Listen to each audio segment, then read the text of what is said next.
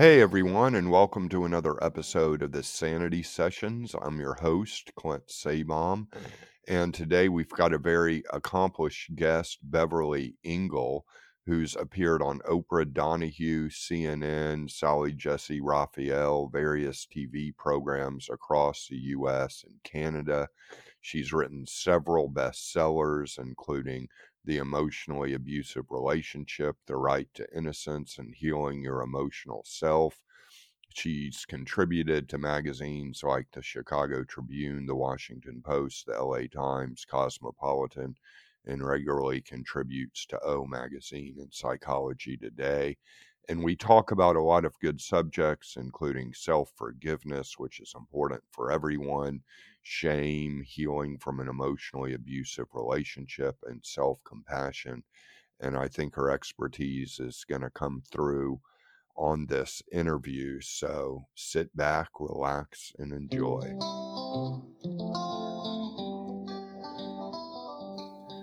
Beverly, welcome to the podcast. Good to Well, have thank you you. here. It's good to be here. Yeah, it's fantastic having you here. I guess for listeners that may not be familiar with your work, do you want to give a little introduction about yourself? Well, I'm a psychotherapist and I've specialized in working with emotional and sexual abuse primarily. I work with both people who were sexually and emotionally abused growing up and people who are being emotionally abused in their current relationships, adult relationships, and people who've been sexually assaulted as adults. So, kind of have focused on that. And I've written many books on subjects related to healing sexual abuse and healing emotional abuse and female empowerment, books like that. Yeah, all stuff that I'm very interested in, and wanted to ask you especially about the importance of self-forgiveness, maybe if you're recovering from abuse or just in general. If you could talk a little bit about self-forgiveness. Yeah. I think everybody can benefit from self-forgiveness, but people who were abused either in childhood and people who are currently being abused, probably most especially, need to really focus on self-forgiveness. It's it's a primary way to heal your shame. And people who were abused as a child and people who are currently being abused are just overwhelmed with shame. It's one of their biggest problems. I have a book coming out next year about how to heal your shame if you from sexual abuse as a child. So it's very, very important. And um, the way that we can tie in self forgiveness and shame is that um, if you don't forgive yourself, your shame will compel you to treat yourself and others poorly or even abusively. We tend to take our shame out on ourselves by treating ourselves poorly or letting others treat us poorly. And we can become abusive ourselves if we don't heal the shame of abuse. And it affects our self esteem. Um, Forgiving yourself actually is a way to kind of give yourself permission to become a better person. If you don't forgive yourself for your past mistakes, it kind of gets in your way of you becoming a better person today. We all have regrets and we all feel badly about things we've done in the past. Um, but if we don't forgive ourselves for those things, it actually interferes with our personal growth. We're more likely to keep repeating abuse patterns if we don't heal that shame. Um, and it can cause us to be self-destructive. And if we also don't heal our shame, we can become self-defensive. It's like we're so full of shame that we can't even see ourselves clearly. We can't take any criticism whatsoever. We become defensive and we don't see our faults. So there's lots of consequences to not forgiving ourselves. Sure, yeah, and I imagine the more shame you carry, the more difficult it is to validate yourself, and maybe even the more you need validation. Yes, absolutely. Yeah. Yeah. When you have a lot of shame, you just really feel horrible about yourself. And you do one of two things. You either internalize that shame, and again, it affects your self esteem, it affects how you treat other people and how you treat yourself. Um, it affects how successful you can be. When we carry a lot of shame, very often, we can't handle success. We can't handle happiness. It's like when good things come our way, we don't think we deserve the good things. And so we push them away in some way. Like we start an argument with our partner. We sabotage our success at work by starting to come in late or starting to have problems with coworkers.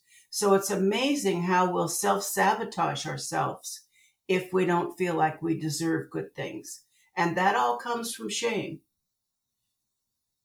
Yeah, and one thing that I'm curious to ask you about is emotional abuse, because it seems like with emotional abuse for people who have experienced emotional abuse, that can be a very hard thing to validate because you don't have something specific to point to in the way you might with sexual abuse or physical assault or something like that. Right. Yeah, it's really difficult to explain to anybody what you're going through when you're emotionally abused. And even more difficult, it's the person who's being emotionally abused often doesn't know that they're being abused. They don't recognize that the treatment they're receiving is abusive. So if somebody's constantly critical, um, very often what happens is the victim takes in the criticism, takes in the negativity. They don't even think, they don't even stop to think, why is this person so critical of me? Or this person has a real problem because they're constantly critical. They tend to assume the person is right. They tend to think, well, maybe I am doing these things, or they question themselves. And if they were to start talking to a friend, which few of them ever do, but if they were to try talking to a friend or family member about why they're unhappy, they might say, well, my partner's always criticizing me. Well, that kind of sounds so typical that people would say, yeah, well, yeah, my partner criticizes me too. And they won't really get how intense the criticism can be and how constant and how it can become emotionally abusive. Yeah, so I'm curious to hear more about that. Like, how would you know when it really is emotional abuse when you're being criticized constantly, or is that just generally an emotionally abusive pattern? Well, it generally is an emotionally abusive pattern. It's we all tend to be critical and we all tend to be critical of our partner. So an occasional comment from your partner about something you haven't done, something they're not happy with, it's never good. We should all work on not being so critical. But an occasional comment is one thing. It's when it becomes constant and when it's not just about like one aspect of yourself, it tends to be kind of about everything about you. It's about your appearance, it's about the way you parent your children, it's about the fact that, you are always late, or you're not a good cook, or you're not loving enough, or you're not giving them enough sex. It tends to kind of be across the board that they find fault in you. That's one distinction for sure. Sure, yeah, that makes sense to me. What are other signs of emotional abuse in a relationship? Let's say as an adult, in a partnership. Yeah. Well, one really striking one is when your partner puts you down in front of others, and Mm, often they might do it supposedly with humor, like, Sandy thinks she's a great cook, but let's not tell her any different, or, I can't believe how often my wife, you know, makes the same mistake over and over, ding dong, or, just, kind of constant ribbing and constant comments about you to other people in front of other people. That's very humiliating, and that's a way for an abusive partner to kind of put you in your place, and supposedly be doing it with humor, but it's very, very hurtful and very humiliating. So that's a pretty common one that can be pretty obvious.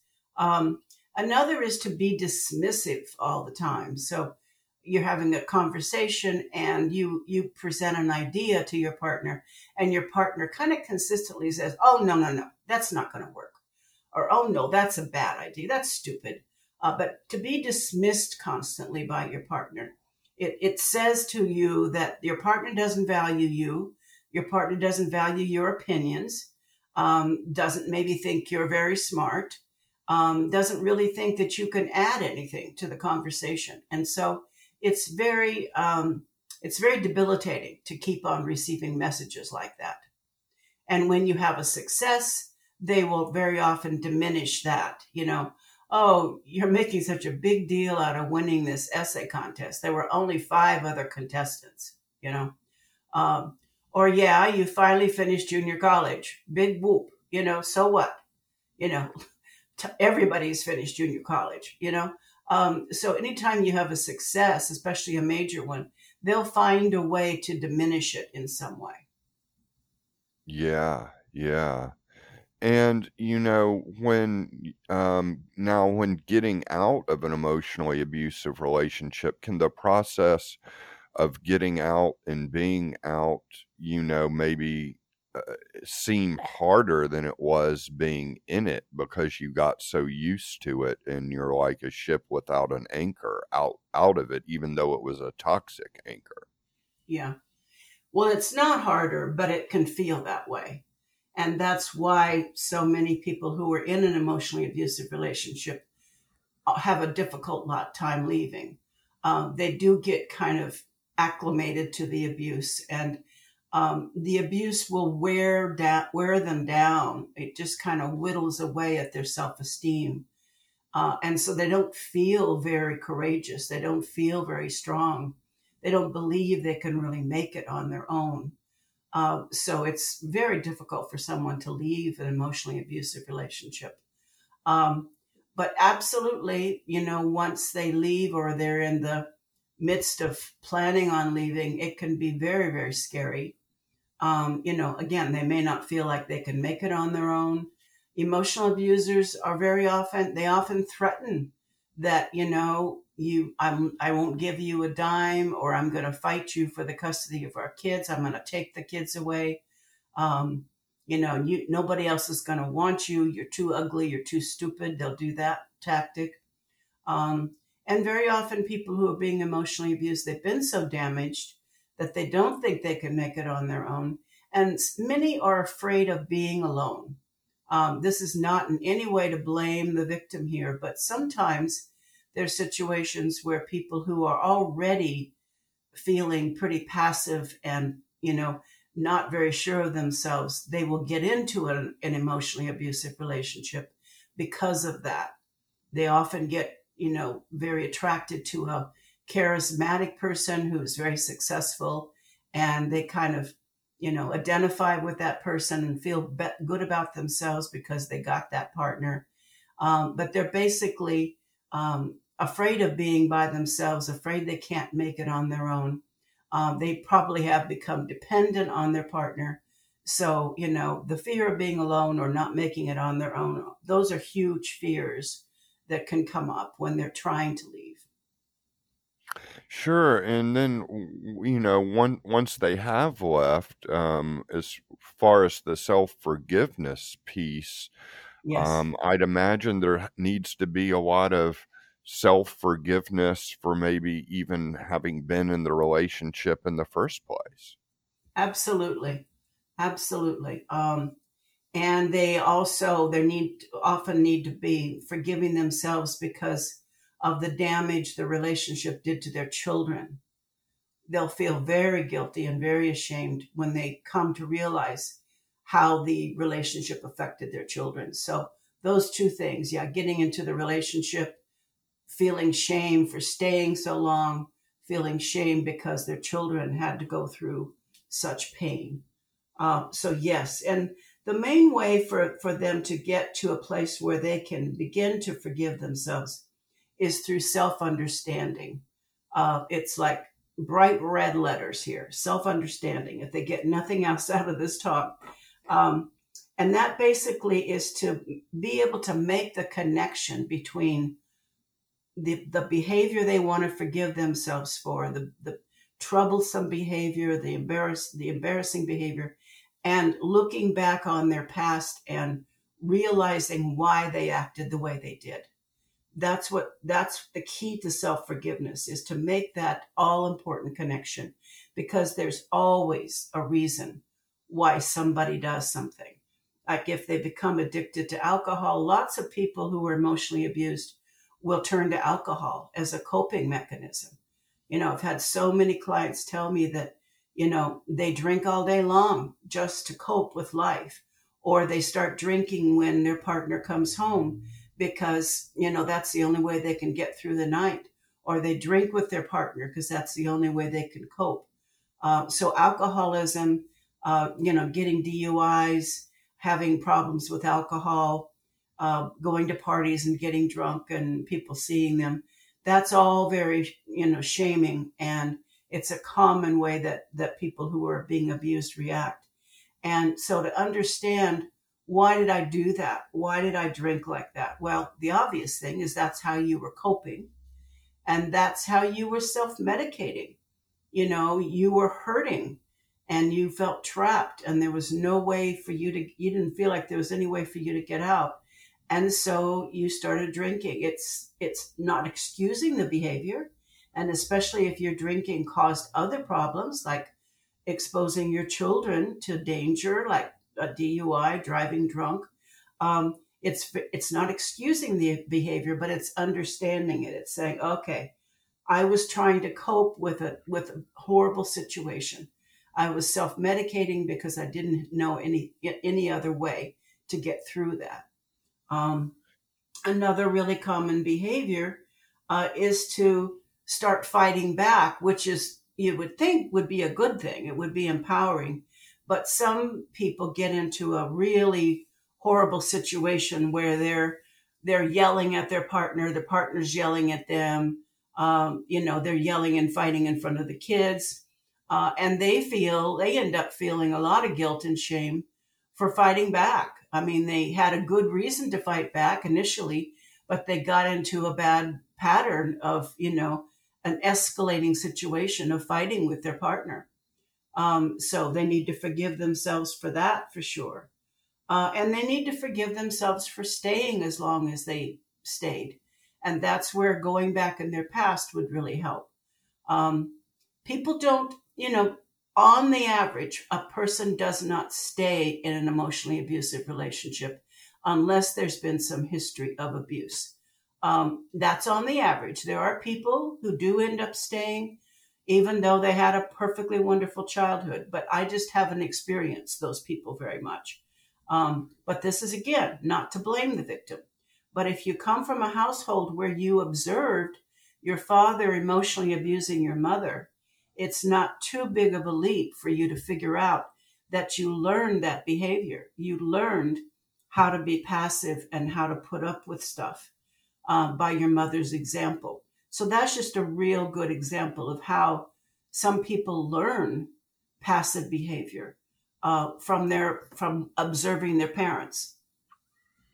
Yeah, so the self-understanding comes in with understanding how childhood patterns may have replayed themselves out to get into a Absolutely. relationship like that in the first place. Absolutely. A lot of women who didn't have a father growing up will be very attractive again. And it's not all abusers are male. There are female abusers. I want to make that point.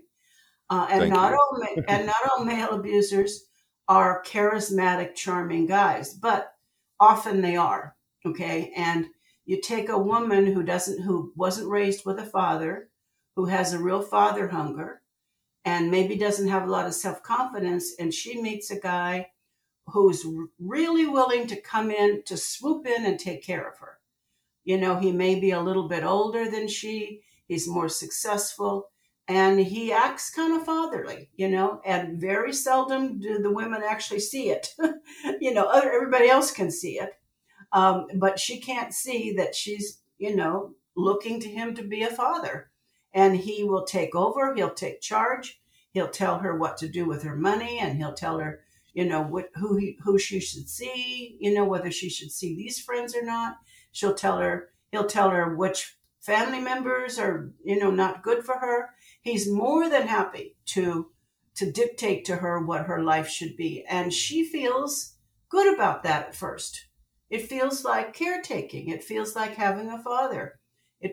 She never had anybody to teach her things. She never had anybody to guide her. And so that guidance can feel really good in the beginning until it's not. Right, right. Until it turns to criticism and putting down. Right. And until it's overly controlling. It's one thing to advise your partner about money because you are good at it and you know how to handle money. And it's another that your partner can't make even a small purchase without getting your permission. That's another abusive pattern, is to be that controlling. Right, right. To basically restrict the partner. Right, right. And so going back in childhood, maybe the woman or man who's being abused grew up with one parent being overly controlling, controlling everything that the mother did and everything that the children did, and being horribly controlling. And so it feels like home when they meet somebody who's controlling like that. That happens in families where they're really strictly religious and their whole life has been dictated by the religion and by their parents. And they go out in the world and often find somebody who's going to take over that controlling role.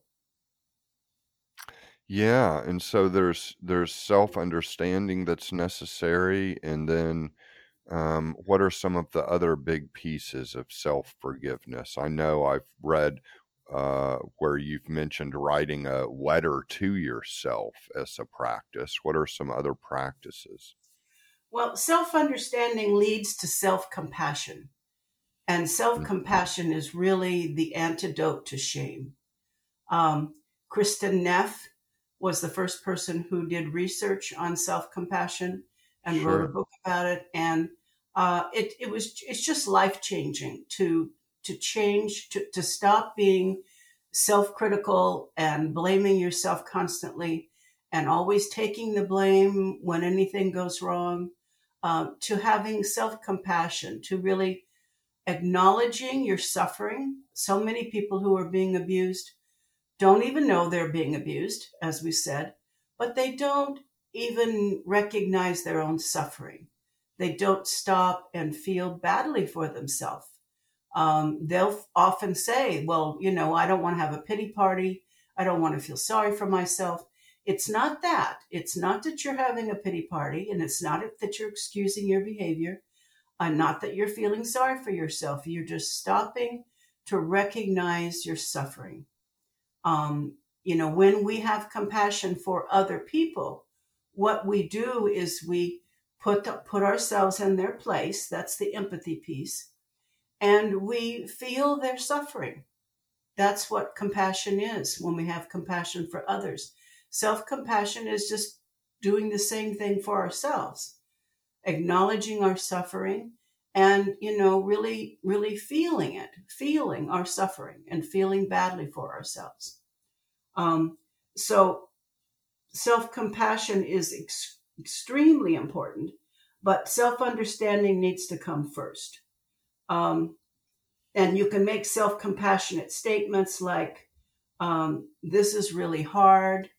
Um, I need to end this relationship, but I've got to be gentle with myself because I know this is going to be really hard, or this is really scary, or I'm doing the best I can. Um, I didn't mean to get myself in this mess, but now that I'm in it, I have to kind of lick my wounds and build myself up so that I can leave. But so loving, compassionate statements, acknowledging your suffering and building yourself up instead of all that negative self-talk that most of us have, but people who are abused especially have. That self-critical voice, changing that self-critical voice to a more loving, kind voice. And Kristen had suggested that you think about uh, a person in your life who's been loving toward you, a person in your life who was always kind of gracious and kind to you. Think of that person and then start treating yourself the way that person treated you. That's kind of a way to identify how to be self-compassionate. Um, yeah, go ahead. Yeah, yeah, interesting, and so I imagine it's going to help greatly too if there can be somebody, whether it's a therapist or a trusted friend, that can give empathy and validation for the suffering that the person's going through. Absolutely. People who are being emotionally abused very seldom reach out for therapy. Um, they're afraid to. They're afraid their partner will find out. They're afraid to spend the money. They very seldom do. But yes, absolutely. If it means after they've left that they try to seek some therapy, they can also call domestic violence agencies. We usually think of just physical violence, but in the last 5 or so years, domestic violence agencies have included emotional abuse in terms of who they treat. They will actually, if a person needs to come and stay at a shelter, most domestic violence shelters will now allow people who are emotionally abused to come to the shelter. And they often provide counseling or they provide support groups that are with that are have other people who are being emotionally abused getting together and sharing information and hearing each other and validating each other. So there definitely is help, and it is important to have somebody else understand you. And you've used the word validate a lot, and validate your experience. Very few people will be able to validate your experience better than a counselor or another victim who would really understand what you've gone through. Sure, and I'm wondering if you could speak to the male side of this. Like you noted, a lot of the domestic abuse situations are male on female, but it also exists the other way. It just seems like, as a man, it would be especially hard to reach out for help and admit emotional abuse because it's usually not the common pattern associated in our society. Absolutely. And because men are supposed to be big and strong and not allow anybody to abuse them. So there's even more shame involved for a man.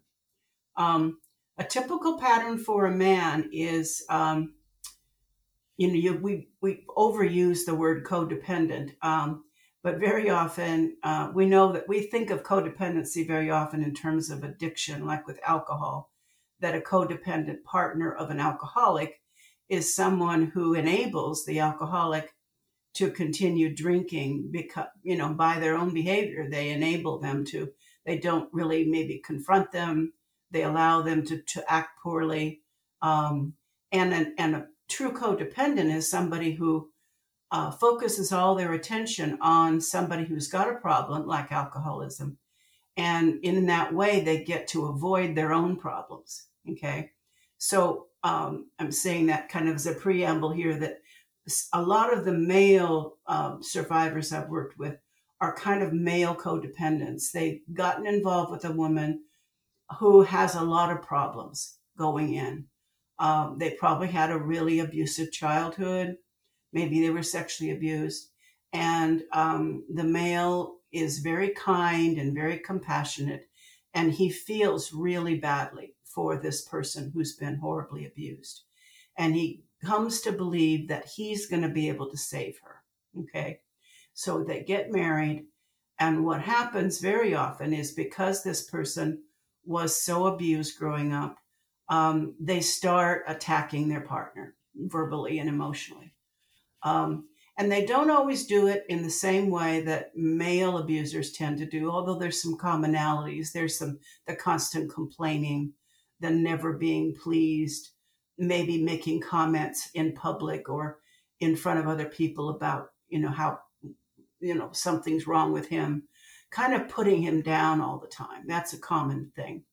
But another thing that happens is that somebody who's been abused as a child, we hear about triggers very often, and I think we all know what those are. The people who are abused growing up often have triggers, and they get triggered by something, a smell, a sound, a behavior, a location, and they're not aware that they're triggered, and they go into kind of a PTSD state, and they constantly blame their partner for it. It's always his fault. She gets upset with something, like trust is a big issue. Very often, female abusers don't trust their partner, and they're constantly accusing him of being unfaithful.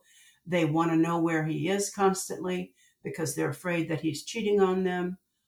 Maybe they were sexually abused growing up, or maybe their father always cheated on their mother, and they don't trust men, and so they project that all onto their partner, and they never believe him.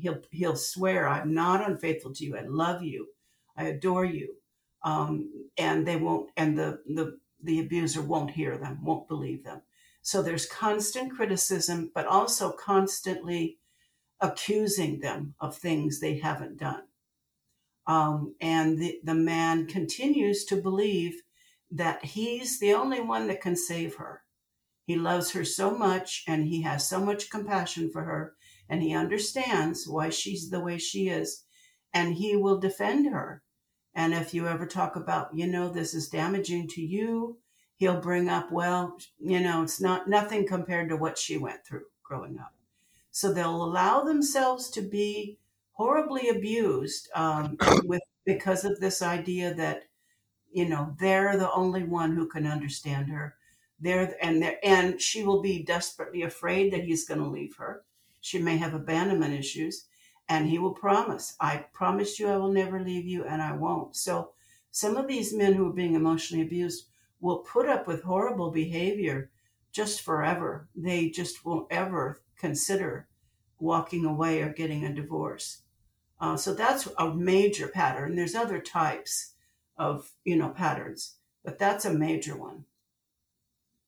Yeah, I would think another type of pattern in 2021 is women are earning a lot more. A situation where you might have a house husband, or house husband Yeah, and father, a stay-at-home dad, and the woman takes on the traditionally masculine role of providing, but yet being always critical. yeah, that's a real good one. I'm glad you brought that up. That is very, very common. Um, or just that the woman is making more money than the man and suddenly feels that she has the right to kind of control him.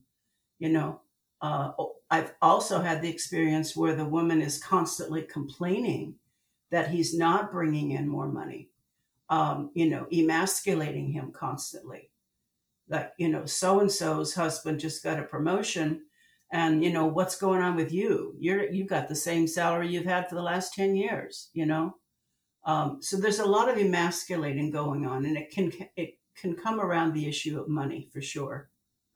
Yeah, and I would just think that's gonna be a really rough trap because, I mean, that's so easy to believe. Like, maybe it's true that the Yeah, man is not earning that much money. Maybe he thinks he could earn more money, like, right, so it right. almost ends up seeming like a valid thing. Yeah, yeah. And the same thing can happen with males as does with females, a more passive, and I don't mean, I'm not using the word passive in a derogatory way, just a quieter person who maybe doesn't have real high self esteem can be very attracted to a female who's super confident and, successful. I mean, a lot of men can be attracted to that type of person, and it can be a setup for, not always, of course, but it can be a setup for, either feeling emasculated or her emasculating him, because she's so much more confident and she starts kind of pushing him around and telling him what to do. And I love your example of the house husband or the stay at home dad. I've seen that pattern a lot. The male actually wanting children more than the female, and she has a really good job, and he really, campaigned to have children, and so they have children, and she says, well, you wanted the children so badly, you take care of them. And he's more than happy to do it. He wants to be there with them. But then that's another, vulnerability he has. Another thing that she can attack and put down is that he's not bringing home any money. He just stays at home. Another real good way to put him down in public. My house husband, all he does is stay home all day, and I'm out here working and making a living. So that can be a real setup too. Yeah, right. And I guess it's important to mention too, in that setup, it could go well and that could not happen. Like in a Absolutely. there could be a healthy relationship in that same situation. Absolutely. I mean, it's hard enough for that couple to handle maybe society or cultural, criticism.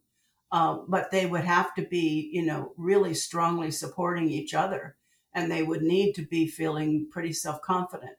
But I was just going to say that before you did. Of course, that situation can work out beautifully, and we're seeing it working out beautifully, with lots of couples. We're just talking about the potential traps that people can get into. Yeah. Sure, sure. I want to kind of circle back to one piece you had mentioned, PTSD triggers, and maybe speak if you could speak a little bit to trauma and the force or just the strength of getting triggered at every little thing. I mean, obviously, like the typical example is the war vet that Yeah, comes home and any loud noise he's on edge, but the yeah, same thing could happen from trauma, from emotional abuse. You could just start to get triggered at every little thing. absolutely. It's common for people who grew up with physical or emotional abuse, either experiencing it themselves or witnessing it with their parents, um, to be super sensitive to criticism. Okay, so the relationship, can start out with her being sensitive or him being sensitive to criticism. But then if you've got a combination of somebody who is overly critical, then that person is constantly triggered, by the behavior. Um, Another trigger, of course, like I mentioned, is being afraid, not being able to trust another person, and being triggered if their partner seems to be confident or has gone to a party and is flirting, looks like they're flirting with another person. I mean, the triggers can just be endless for somebody who grew up with abuse. If they grew up being sexually abused, I mean, it's really hard because getting into an elevator with a man who's wearing the same aftershave that your abuser wore, um, you know, somebody coming up to you at a party and touching your shoulder can be a trigger. Watching movies on TV where somebody's being abused can be a trigger. Music that reminds you of your past can be a trigger. Lots of things can be a trigger. And when you're triggered, very often, you don't know, you're catapulted back into the past and you're reliving a past experience, just like the war veteran, but you don't even know it. You're not aware that you're triggered and you're not aware that you're in the past. You think it's happening in the current situation. So, like with the abused man, he can be accused of being unfaithful when he's not, but she's convinced that he is because she's been triggered and she doesn't know that she's been triggered. So, an important thing for anybody who's got a past of being abused is to begin to write a list of your triggers. Self knowledge here is very important. If you know what your triggers are, like common triggers are a fear of being rejected, a fear of being abandoned, um, difficulty if anybody seems to be at least a bit critical. There's some common triggers that almost everybody has who's been, abused in some way. So working on your list is wonderful because you can then begin to know what you're triggered by. You can begin to know, like the war veteran who ducks down on the carpet because a helicopter goes by. If he doesn't know why he did that, he's going to feel horrible about himself. Like, what's wrong with me? If he figures out, usually through counseling, that he's triggered because the helicopter sounds like the helicopters, in the war, then he's not so self-critical and he's got more self-understanding. And he also can learn how to manage his triggers, which is a whole other subject. But just starting with making a list of your triggers can be really life-changing. Sure, and I guess it could just be a constant trigger once you leave the relationship. The fear of being alone, and being alone itself could be a Yes. trigger. Yeah. And people who've left, say, an emotionally abusive relationship, I advise them to not turn on the radio. Don't turn on the radio in your car when you're driving around because it's very likely that you might hear a song that either reminds you of the good times and then you want to suddenly want to go back. You get super. I mean, you get sympathetic and romantic feelings, and suddenly you miss him and you want to go back. Or a song can remind you of a really bad time, when he was beating you or when he was really coming at you really hard. So, again, there's common triggers like sounds and smells and tastes and touches. Those are all can be triggers, and to really know yourself is really helpful. And that comes as part of self understanding, of course. I'm curious, offhand, about what's your opinion or your experience with EMDR as a way to heal some of the trauma. I think it's excellent. You just have to be careful that you have somebody who's really been seriously trained. There's different levels that people go through and they get certified for each level. So I think there's 3 levels. I'm not an expert in that. But if somebody's actually completed a training and they're actually certified, then I would think it was great. But there's a lot of people who say they practice EMDR. They have kind of a menu. When you go to get a massage or you go to a spa, there's a menu. You can get this kind of massage, you can get that kind of massage. Well, some therapists do that. They have kind of a menu. I can work with you this way. I know EMDR. I know somatic therapy. I can, I'm when I hear about that, I really encourage the person to not go to that person. Okay. You need to go to somebody who's a trauma specialist and who's been trained in EMDR and who's certified. If they're only certified for level 1, that's okay. But just know you've got a beginner. There's 3 levels at least. If you get to somebody that's the 3rd level, that's great. Okay. So I really strongly advocate for EMDR. I've had some myself for some troublesome areas of shame, and it was really super helpful. And if you can afford it and you can find somebody who's actually certified, I absolutely encourage it. Okay, okay, that's good to hear and good to know. I guess, as we wrap things up, are there any major pieces maybe that you feel left out about all of this and self forgiveness that you might want to mention? Just that people who've been victimized usually continue to blame themselves and usually feel like they have a whole lot to forgive themselves for, whether they can do it or not. And interestingly enough, the people who are the abusers very seldom talk about self forgiveness. Okay, they don't have to forgive themselves because they didn't do anything wrong. Okay, in their mind. Right, right. Okay.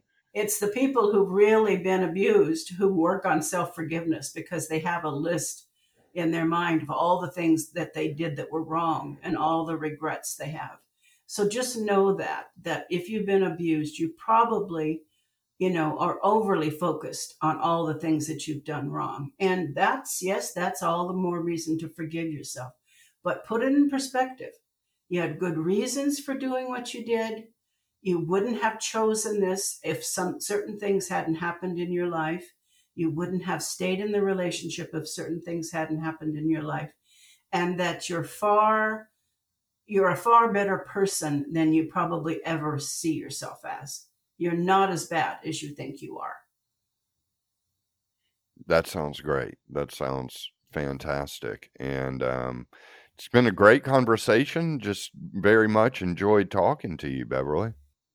Well, thank you. I do have a book that's currently out called Escaping Emotional Abuse. And I have a whole chapter on self forgiveness. So there are resources out there too. Sure. And to find out more about you, do you have a website that listeners could go to? Yes, www.beverlyengel.com. And Great. that's And also my email, beverly@beverlyengel.com. okay. And your books are available on Amazon as well. Yes, yes. Well, fantastic. It's been a pleasure talking. Well, it's been a pleasure. You're a great interviewer. Thanks. Take care. Okay. Okay.